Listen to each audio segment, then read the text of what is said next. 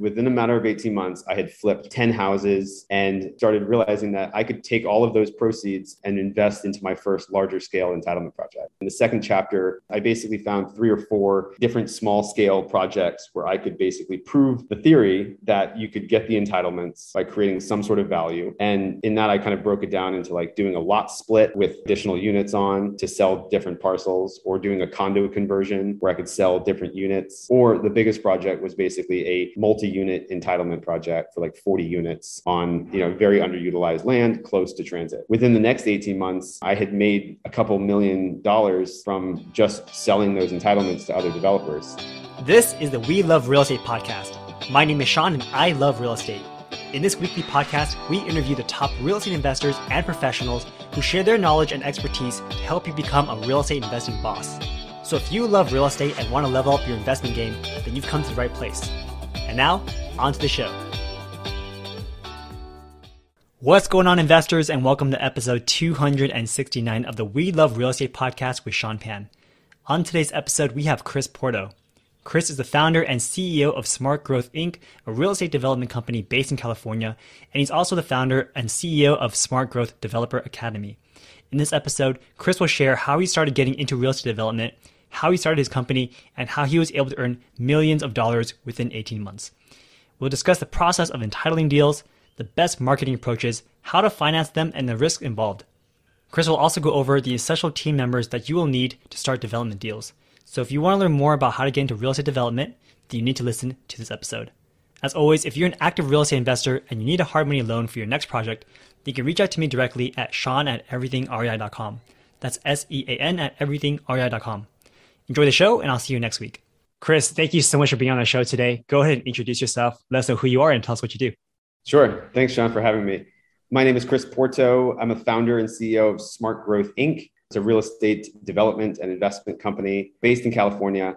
We basically look for higher development opportunities in mixed use, urban infill, transit-oriented markets.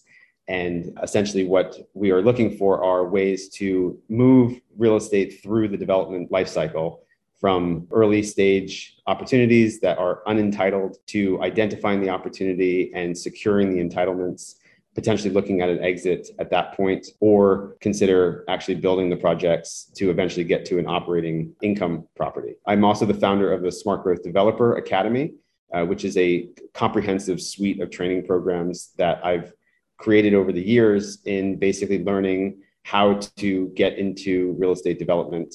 And essentially, it's been all of the things that I've learned to try and understand how to do this myself.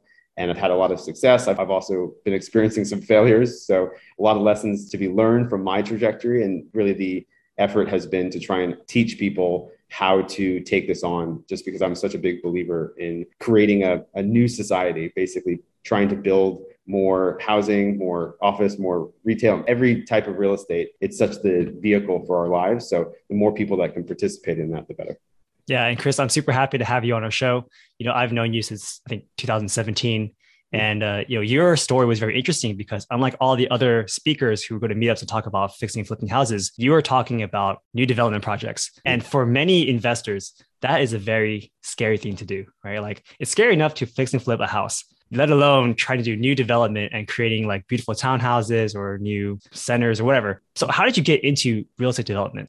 Yeah, so I started getting into real estate in 2014. The only way that I figured out how to get into real estate was to go through one of the traditional fix and flipping training programs called Fortune Builders. And I soaked up everything that I possibly could. And they really helped me understand how I could start making money by sourcing opportunities, really just in the single family space, and then eventually actually buy properties to fix and flip them. That was the traditional way to get in early as a real estate investor. And so I started doing that. I started wholesaling deals. I started buying single families to fix and flip.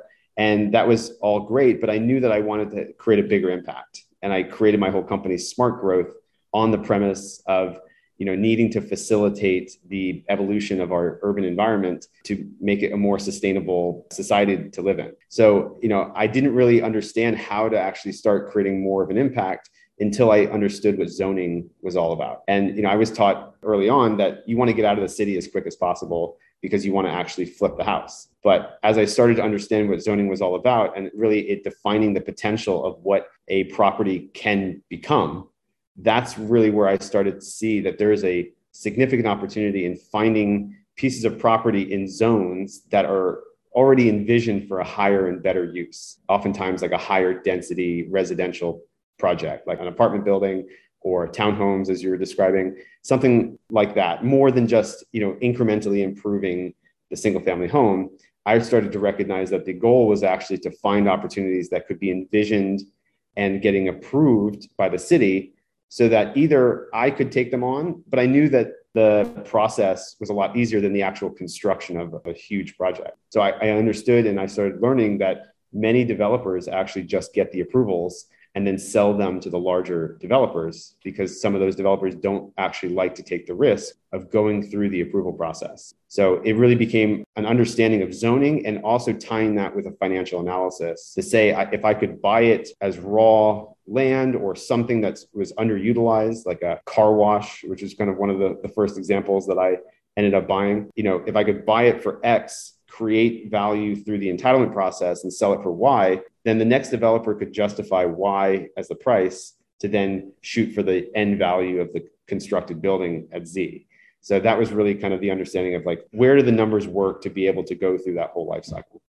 How long did it take you from, joining Fortune Builders and just getting your feet wet into real estate to thinking, okay, I can take on these bigger projects and start doing entitlement? It was probably 18 months.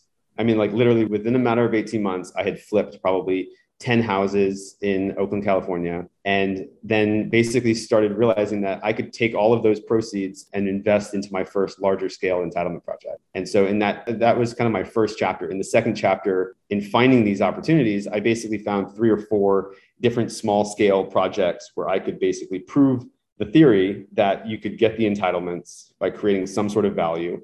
And in that, I kind of broke it down into like doing a lot split with additional units on to sell different parcels, or doing a condo conversion where I could sell different units. Again, these are all just the approvals. Or the biggest project was basically a multi-unit entitlement project for like 40 units on very underutilized land close to transit. So that was really kind of what I felt like my next chapter was. And so after that first 18 months and finally understanding what zoning was all about and then executing on that new strategy, within the next 18 months, I had made a couple $1 million from just selling those entitlements to other developers.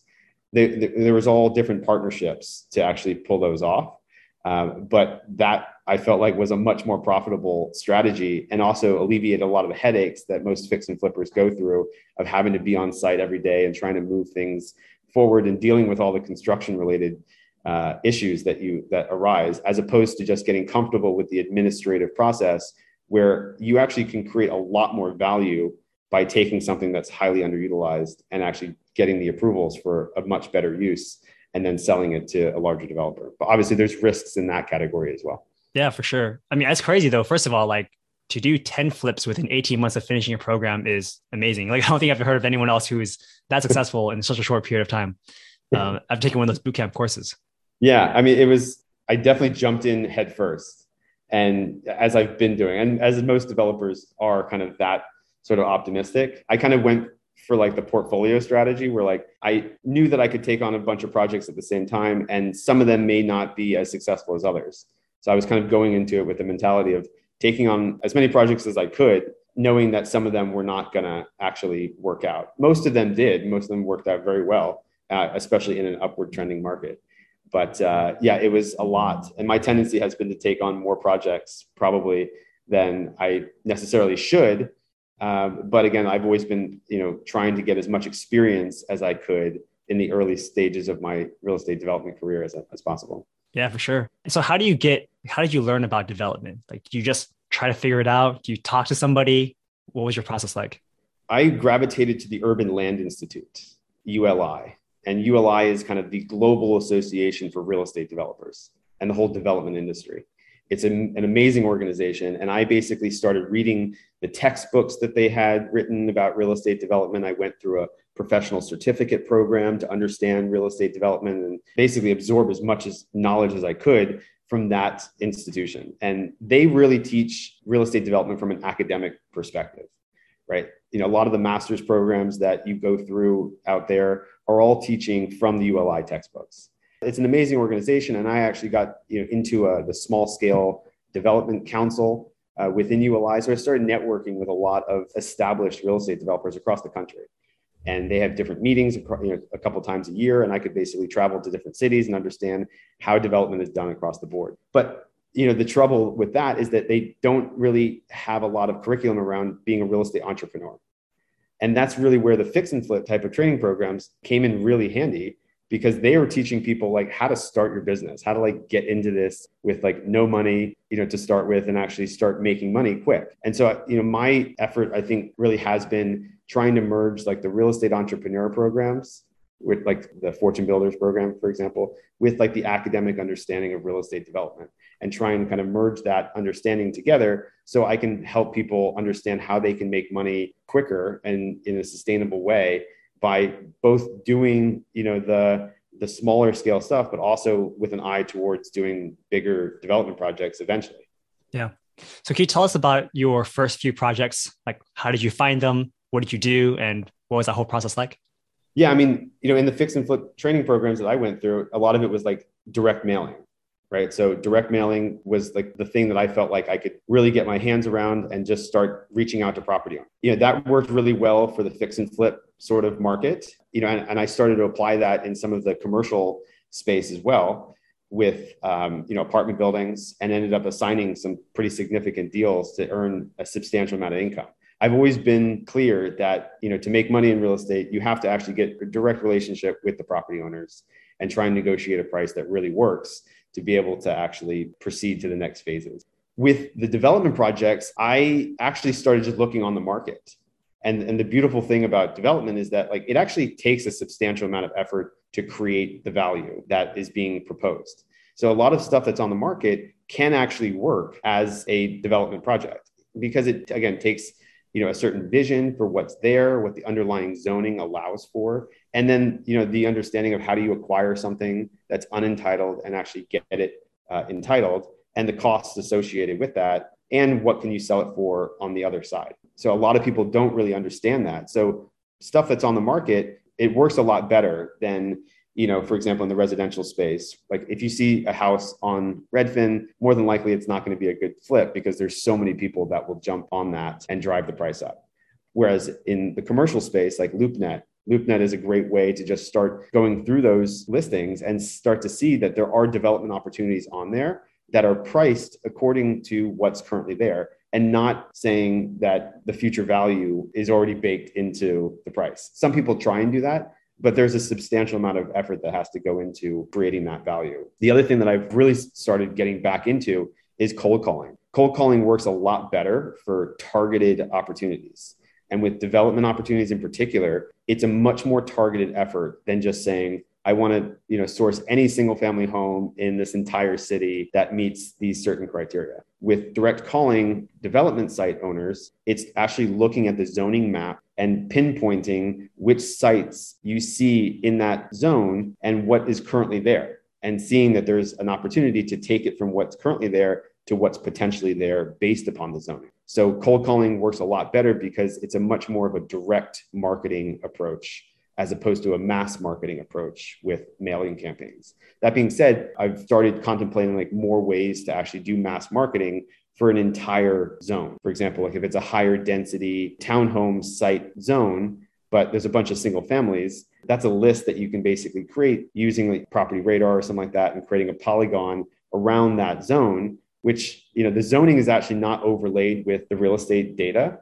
And so that's where there's still a huge opportunity, because, people aren't correlating that very well right now. And so there's a lot more effort that has to go into figuring out where the development opportunities reside, and then trying to figure out how to get in touch with the property owners. Yeah. So just to reiterate, you're saying that there is a map out there that you can find that shows you the different zoning of like the cities or whatnot. Like this is a zone for multifamily housing. This is a zone for single family housing. This is a zone for commercial, et cetera.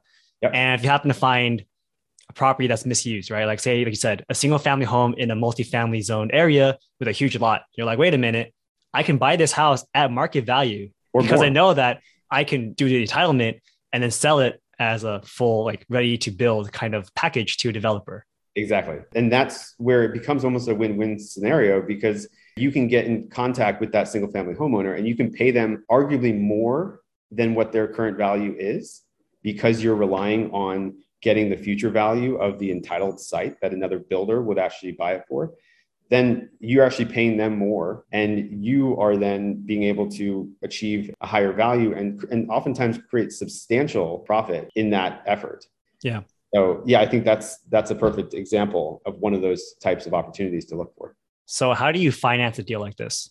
Well, when you're proposing a development to a property owner and oftentimes able to pay them more than their current value, they'll most of the time give you some level of flexibility in the contract where you don't even have to buy the deal, right? So you could essentially get into contract with somebody at a particular price, but with a contingency that's long enough to allow you to navigate the zoning approval. So there's a lot of different contracts, whether it's a longer zoning contingency or a lease option where you could lease the property for a period of time and then, get the approvals during that period of time that you're leasing the property to then create that higher value.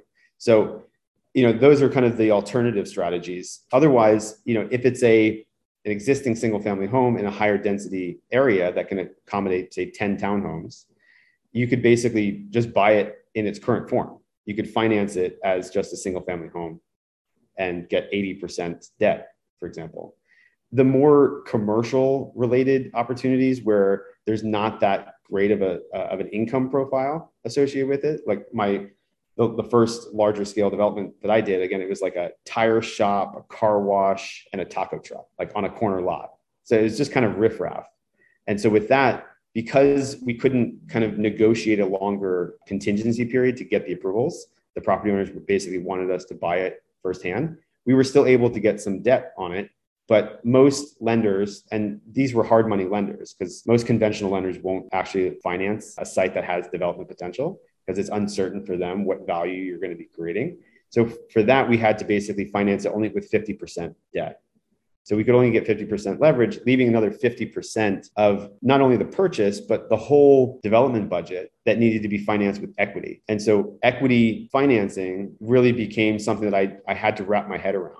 How to structure an LLC that was going to purchase the property that needed to raise a substantial amount of money from private individuals who would invest into the project with us. So, and in understanding what that was all about, essentially it was a syndication that we had to come up with where, there was me and two other partners who were the general partners. And then we all respectively raised a third of the money that had to go into the pot.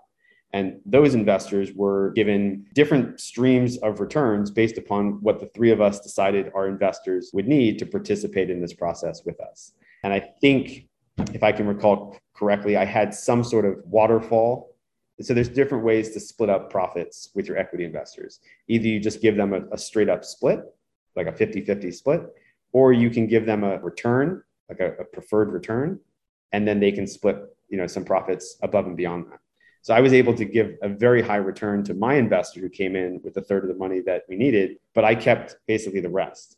So I think I probably gave her like a 40% return on her money. And that 40% return on the money that she put in was great, but the profits above and beyond that were huge. And I was able to structure it in such a way to keep everything above and beyond that. Wow. So it was kind of my first attempt at doing some sort of syndication. But in the development space, it's really important to understand how to form an LLC and raise private money, because most of the time you're not going to get the type of leverage that you're able to get in the single family fix and flip space. Right. For example, for that, that lot, what was the purchase price on that one? I think the purchase price on that was probably 1.2 million or something like that. Okay. And then I think we put maybe 800,000 into the approvals and the financing costs associated with it. So I think our all-in cost was maybe like 2 or 1.8 million. Okay. And I think we ended up selling it for like 3.6. There's like $1.8 million of profit in a matter of 18 months just from going and getting the entitlements for the project. Yeah. So let's talk about that a little bit more. You're saying you're buying this lot for 1.2, yet the entitlements are 800,000. So kind of walk me through that process. Like, what are you paying for, and who are the different parties that you need to like associate with to get this done? Yeah, no, that's a great question. The and I think it was actually a total of 600,000 on top of the 1.2, if I can recall correctly. But still, it's a substantial amount of money. Yeah. That most of that money was actually spent on the interest for the debt. It's So 18 months of hard money, right? exactly 18 months of Yeah. hard money at whatever 10%, 50% of the project. So we probably borrowed like 600,000 of 1.2. 10% on that, like that's a substantial amount of money. Call that a third of the total project costs were interest.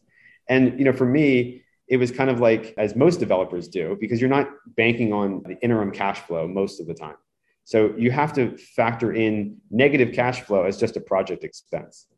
So a third of those expenses, call it, was towards interest payments. The other two-thirds were the architect, right? The architect's probably the biggest piece of the equation. Most of the time, and this is important to realize, you can learn a lot about the potential structure that can go onto a building by just interpreting the zoning code and using graph paper to sketch out what, generally speaking, the size of the building will be, how many units that you can get. You don't have to be an architect to do that. And the more that you can understand how to sketch that out yourself, that's where you can start to see and actually correlate that to a financial model. But when you actually have to get approvals, you're going to have to hire a licensed architect, right? Because the city's going to want to see official plans that take into account all of the zoning and the building code requirements that you need. So architect's probably the most important person. A surveyor, right? Because we're talking about land here.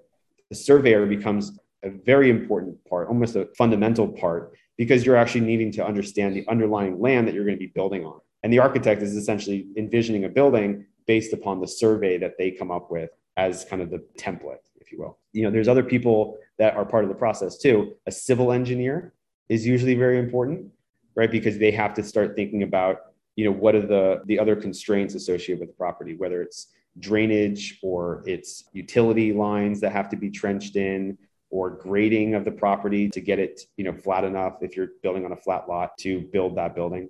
The structural engineer is usually good to bring into the equation early on because, there's a very important thing to understand when it comes to different building types, right? So for example, if you just build a flat foundation or a kind of a slab on grade and then wood frame construction on top, that's not that difficult to do. But if you start to get up to the higher density stuff where you have to build a concrete podium and then build wood frame construction on top of that, there's major cost considerations to actually build that structure.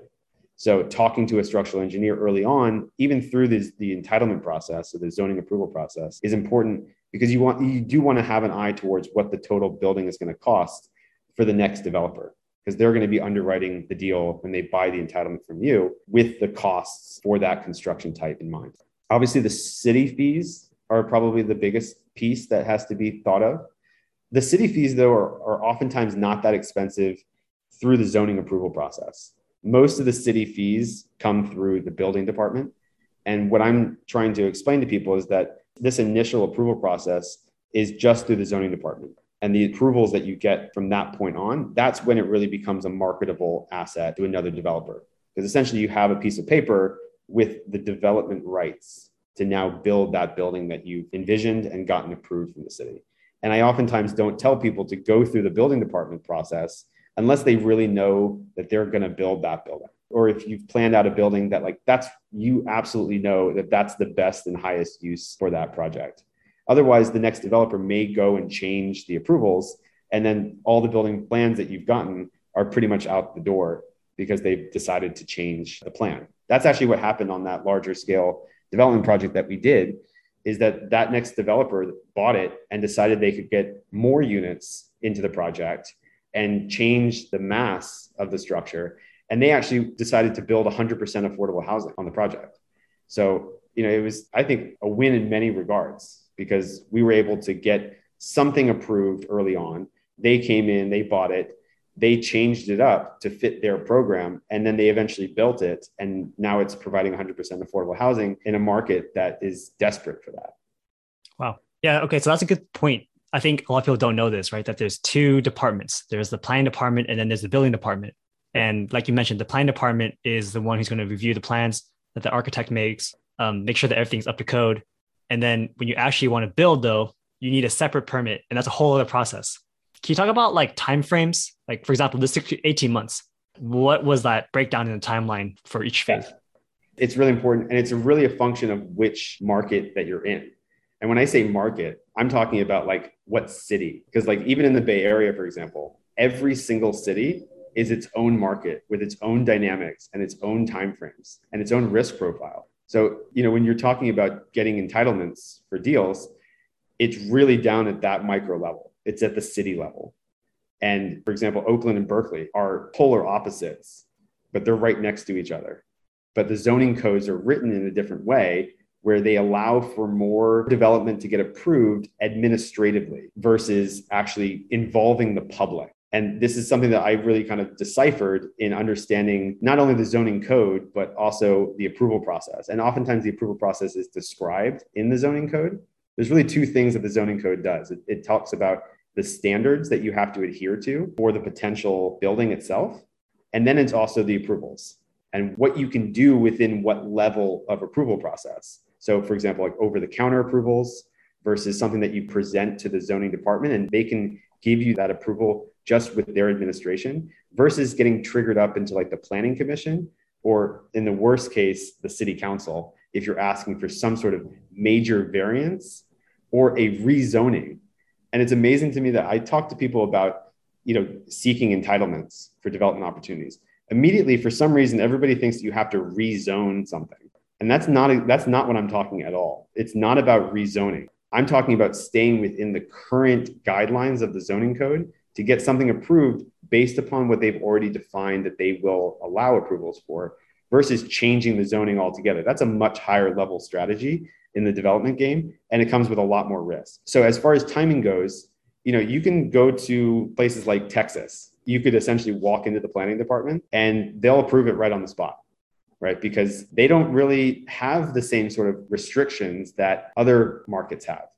In contrast, California, you could spend multiple years going through the zoning approval process because, again, depending upon what they allow you to do, you might have to go through different public hearings and incorporate the comments from every person in the city about the project that you're approving. With our particular project, I think we were able to, design it within, call it 3 months. Then we were able to get it approved within a year. And then we were able to sell it within another 3 months. So that was kind of, I'd say, a relatively realistic timeframe. Typically a year or maybe 2 years. And then from there, you have to actually sell the property. So when you have it, I guess, designed in 3 months, what goes on during that year that, like what happens during that time frame? Yeah, I mean, typically you get the design and you submit it to the city. And then they basically file an application and they then start their review process.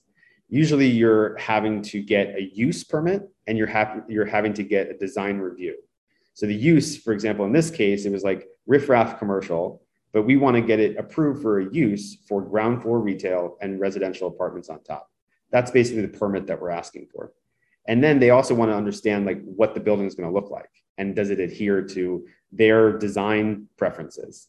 And just, those design preferences are more at like the city planner level. They're not described necessarily in the code. There's some constraints that have to be factored in by the architect, but, design review committee and, different cities have different people who participate in something like that. They're going to actually look at what does the building look like? And, what materials are you going to be using? Because the zoning department really cares about what the building looks like from the outside perspective, from the city at large. Are they going to like the look of it? Are they going to approve how tall the building is going to be? And they'll also look at how many units can get onto the site. And it's important to highlight that the most important metric in the zoning code that I or any developer who's doing residential needs to look at is the residential density. The residential density basically tells you how many units that you can get onto a particular property based upon the lot area. And that lot area and the overlaid density metric, that's really the thing that will immediately tell you if there's development potential. So when I look on LoopNet, for example, I'll immediately ask myself, what zone is that property in?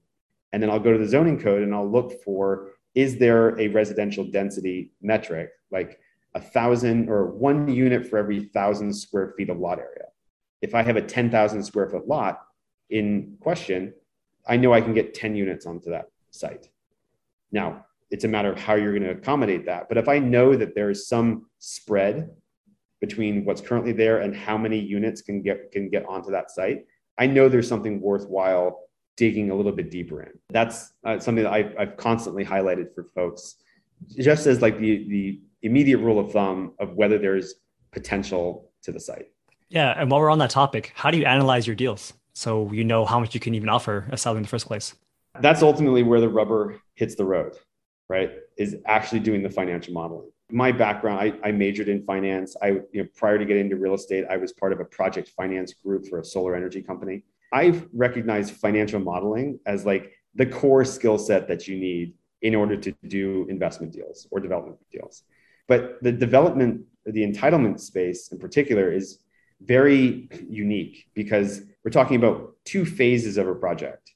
We're talking about getting the entitlements and then selling the entitlements, such that the entitlement value is worth it for the next phase of the project. The developer needs to buy it at that new price and build it, incur all the construction costs, and then either lease it up or sell all the units to hit their future value for the end building. So the financial analysis that I do basically projects out all the way to the end of the built building. And again, either on an income basis, where I'm projecting out the future net operating income and dividing that by a cap rate for the end value of that building, or I'm looking at the condo value. If I sold every single one of those units, either as townhomes or condo project, what is that total value going to be?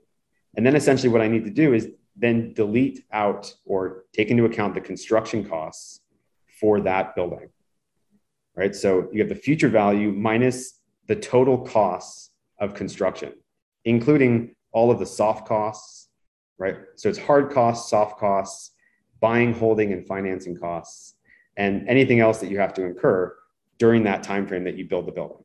So essentially, the model that I've come up with is like two snapshots. It's the second phase of the project where you project out the future value and you figure out what can another developer pay me for that land. Oftentimes we call that the residual value, such that they're going to hit a profit projection. Call it a 20% profit margin. Actually, in development, the most important metric is the yield on cost. The yield on cost is essentially the NOI divided by the total cost. And that yield on cost metric is directly comparable to the cap rate. And really what you need to do is compare the yield on cost projection to the exit cap rate. And if there's sufficient spread between those two metrics, then you have a profitable deal. That directly correlates to the profit margin. It's just another way of describing it. But for developers, the yield on cost metric is the thing that you need to be targeting. And as I learned from one of the kind of the legends in the commercial real estate industry, George Marcus of Marcus and Millichap, who was in my small scale developer council, he basically said, if you have a deal that has a spread between the exit cap rate and the yield on cost of like 1.25, right? So if the exit cap rate is a 4 and you build to a 5.25 yield on cost, then there's sufficient spread there to make the deal worthwhile. And usually that's probably like a 20% profit margin. So what I'm basically saying is that I have to justify a price for the entitlement such that the next developer can make a 20% profit margin or hit a 1.25 yield spread. So if I know that that's what another developer is able to pay for that theoretical building or that building site, then I need to figure out what I need to pay for it at the current raw land value to then pay for the entitlements and spend that 18 months such that my future value, my entitlement value, is going to produce a substantial amount of profit for me. Do you have in your own analysis, like what kind of profit are you expecting to even take on a deal like this? It ranges. I mean, I would say a 30% profit margin is probably something that's worthwhile to consider. Oftentimes, I'm just now trying to correlate like effort compared to like potential profit. Like I'll look at a deal and I'll say, well, if I can make $1 million on this in 2 years, is that worth it for me to take the risk of buying something? It's also a function of what's currently there. So like I like really finding covered land plays right now. So like a commercial building that's generating some sort of income that you can put a decent amount of debt on to acquire it, but to get the approvals in the meantime, knowing that I'm going to knock down that building later. Right. So it's all a matter of risk and reward. And, when people are buying commercial property, they're not necessarily thinking about like the underlying zoning potential, but it's a great way to protect your downside and it reduces the risk. Right. So you don't have to make as much if you have something that's already cash flowing based upon what you're buying it in its current form. But you know that there's a potential huge exit if you can get the entitlements for a high rise or, a multi-story apartment building, or if you can subdivide the lots or build something on the excess land that you can get by buying what's there currently. And to the financial modeling piece, my Smart Growth Developer Academy has these financial models that I've created that allow you to kind of quickly analyze those sorts of deals.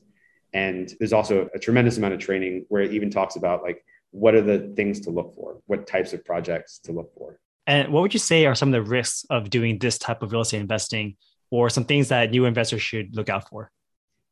I'd say the biggest risk, and most of the time it's not a matter of if you're going to get approved for a project, like an entitlement project, it's a matter of when, right? So the timing is the thing that can really mess you up if you're going to seek for an entitlement, especially if it's very substantial, that's going to, involve the public. And then, whether you can actually do what you want to do within the current guidelines.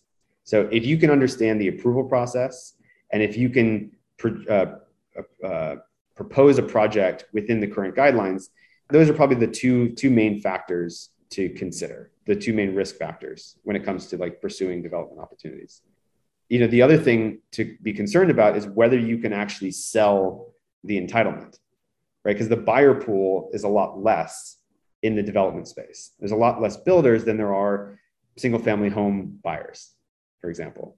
So you got to make sure that you are comfortable exiting at a price that actually makes sense to the developer buyer, right? Because if you've proposed a project that just doesn't make sense for the price that you need to exit for, really you only have one option. And that option is for you to build it, right? Maybe you're not going to make as much on the exit after the entitlement, but you got to be ready to actually go to the next phase if you have to, if there's not a market there to sell the entitlement. And that's happened to me before. So my first ground up new construction project is a 6-unit building, 4 stories in North Oakland. Essentially, I tried to test the market after the entitlements to see if I could get a number that I would be happy with, but I couldn't. So I basically said, all right, I'm going to build it. And it was my first ground up construction project. And I felt like, now is the time to actually get my ground up construction experience. Because I ultimately, I don't want to just be the guy that sells entitlements. I would love to be the guy that actually builds stuff. That's really where the full value creation is realized. But there's so many things that can go wrong during construction. And I'm going through some pretty crazy situations right now of the construction phase going awry. You got to be ready to go forward through the construction. And there's a lot of constraints that will inhibit you from doing that. For example, like your net worth has to be at a certain degree or at a certain height in order to get a construction loan. You have to have liquidity, right? You have to have a certain amount of cash in the bank compared to that net worth. You have to have construction experience, right? So if you've never constructed anything and you're forced to have to build something, there's ways to get around all these things, oftentimes by bringing on partners. And partnering with people has always been one of the main strategies that I've taken on to offset the risks that I'm describing here. So, whether it's partnering with a general contractor or it's partnering with a high net worth individual who has a lot more cash, a lot more net worth than you to get the construction loan, there's a variety of ways to, bring people on to offset that. But I would say that is the thing that you really need to be aware of is, what the timing is based upon the approval process, what you're proposing within the current guidelines, and, an eye towards an exit value such that you can confidently sell it at entitlements, making enough profit for yourself and leaving enough profit in the deal for the next developer. If your exit value is too high, you're going to have to basically build it in order to preserve any value that you thought that you've created. Yeah. And, going back to, I guess, finding people in the first place, If you're a new investor, you've never done this before, how do you go about finding these people? Like, how do you find the right architect, the right structural engineer, and even the right buyer? Yeah, I think that's a really good point. And this is something that I've been getting back to recently because I've entered a few new markets. And when you enter into a new market, you have to kind of be a beginner again, right? Because the same network doesn't necessarily apply. The same rules don't apply.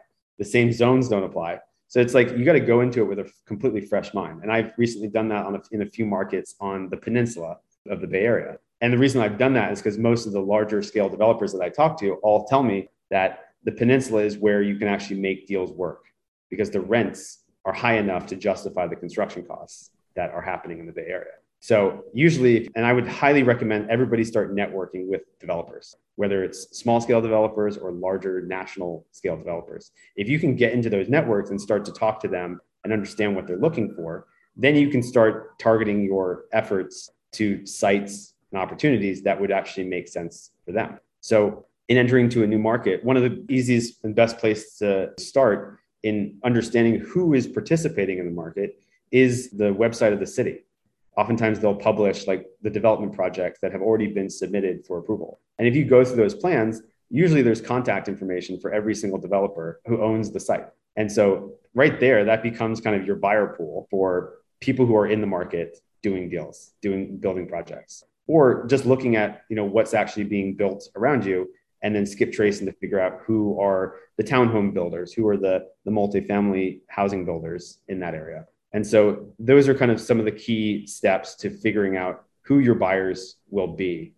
And then it's a matter of just going and targeting those property owners that are in zones that are conducive to the strategies that those developers are pursuing. What I'm basically doing a lot of the times now, as I started doing early on, is starting to just go and source development sites, basically start establishing relationships with the property owners and making them offers and basically putting a proposal in front of them, whether it's with an LOI, a letter of intent, or an actual purchase contract, and then basically saying, I can purchase this as a developer myself, or I have a huge network of other developers that can stand behind that price.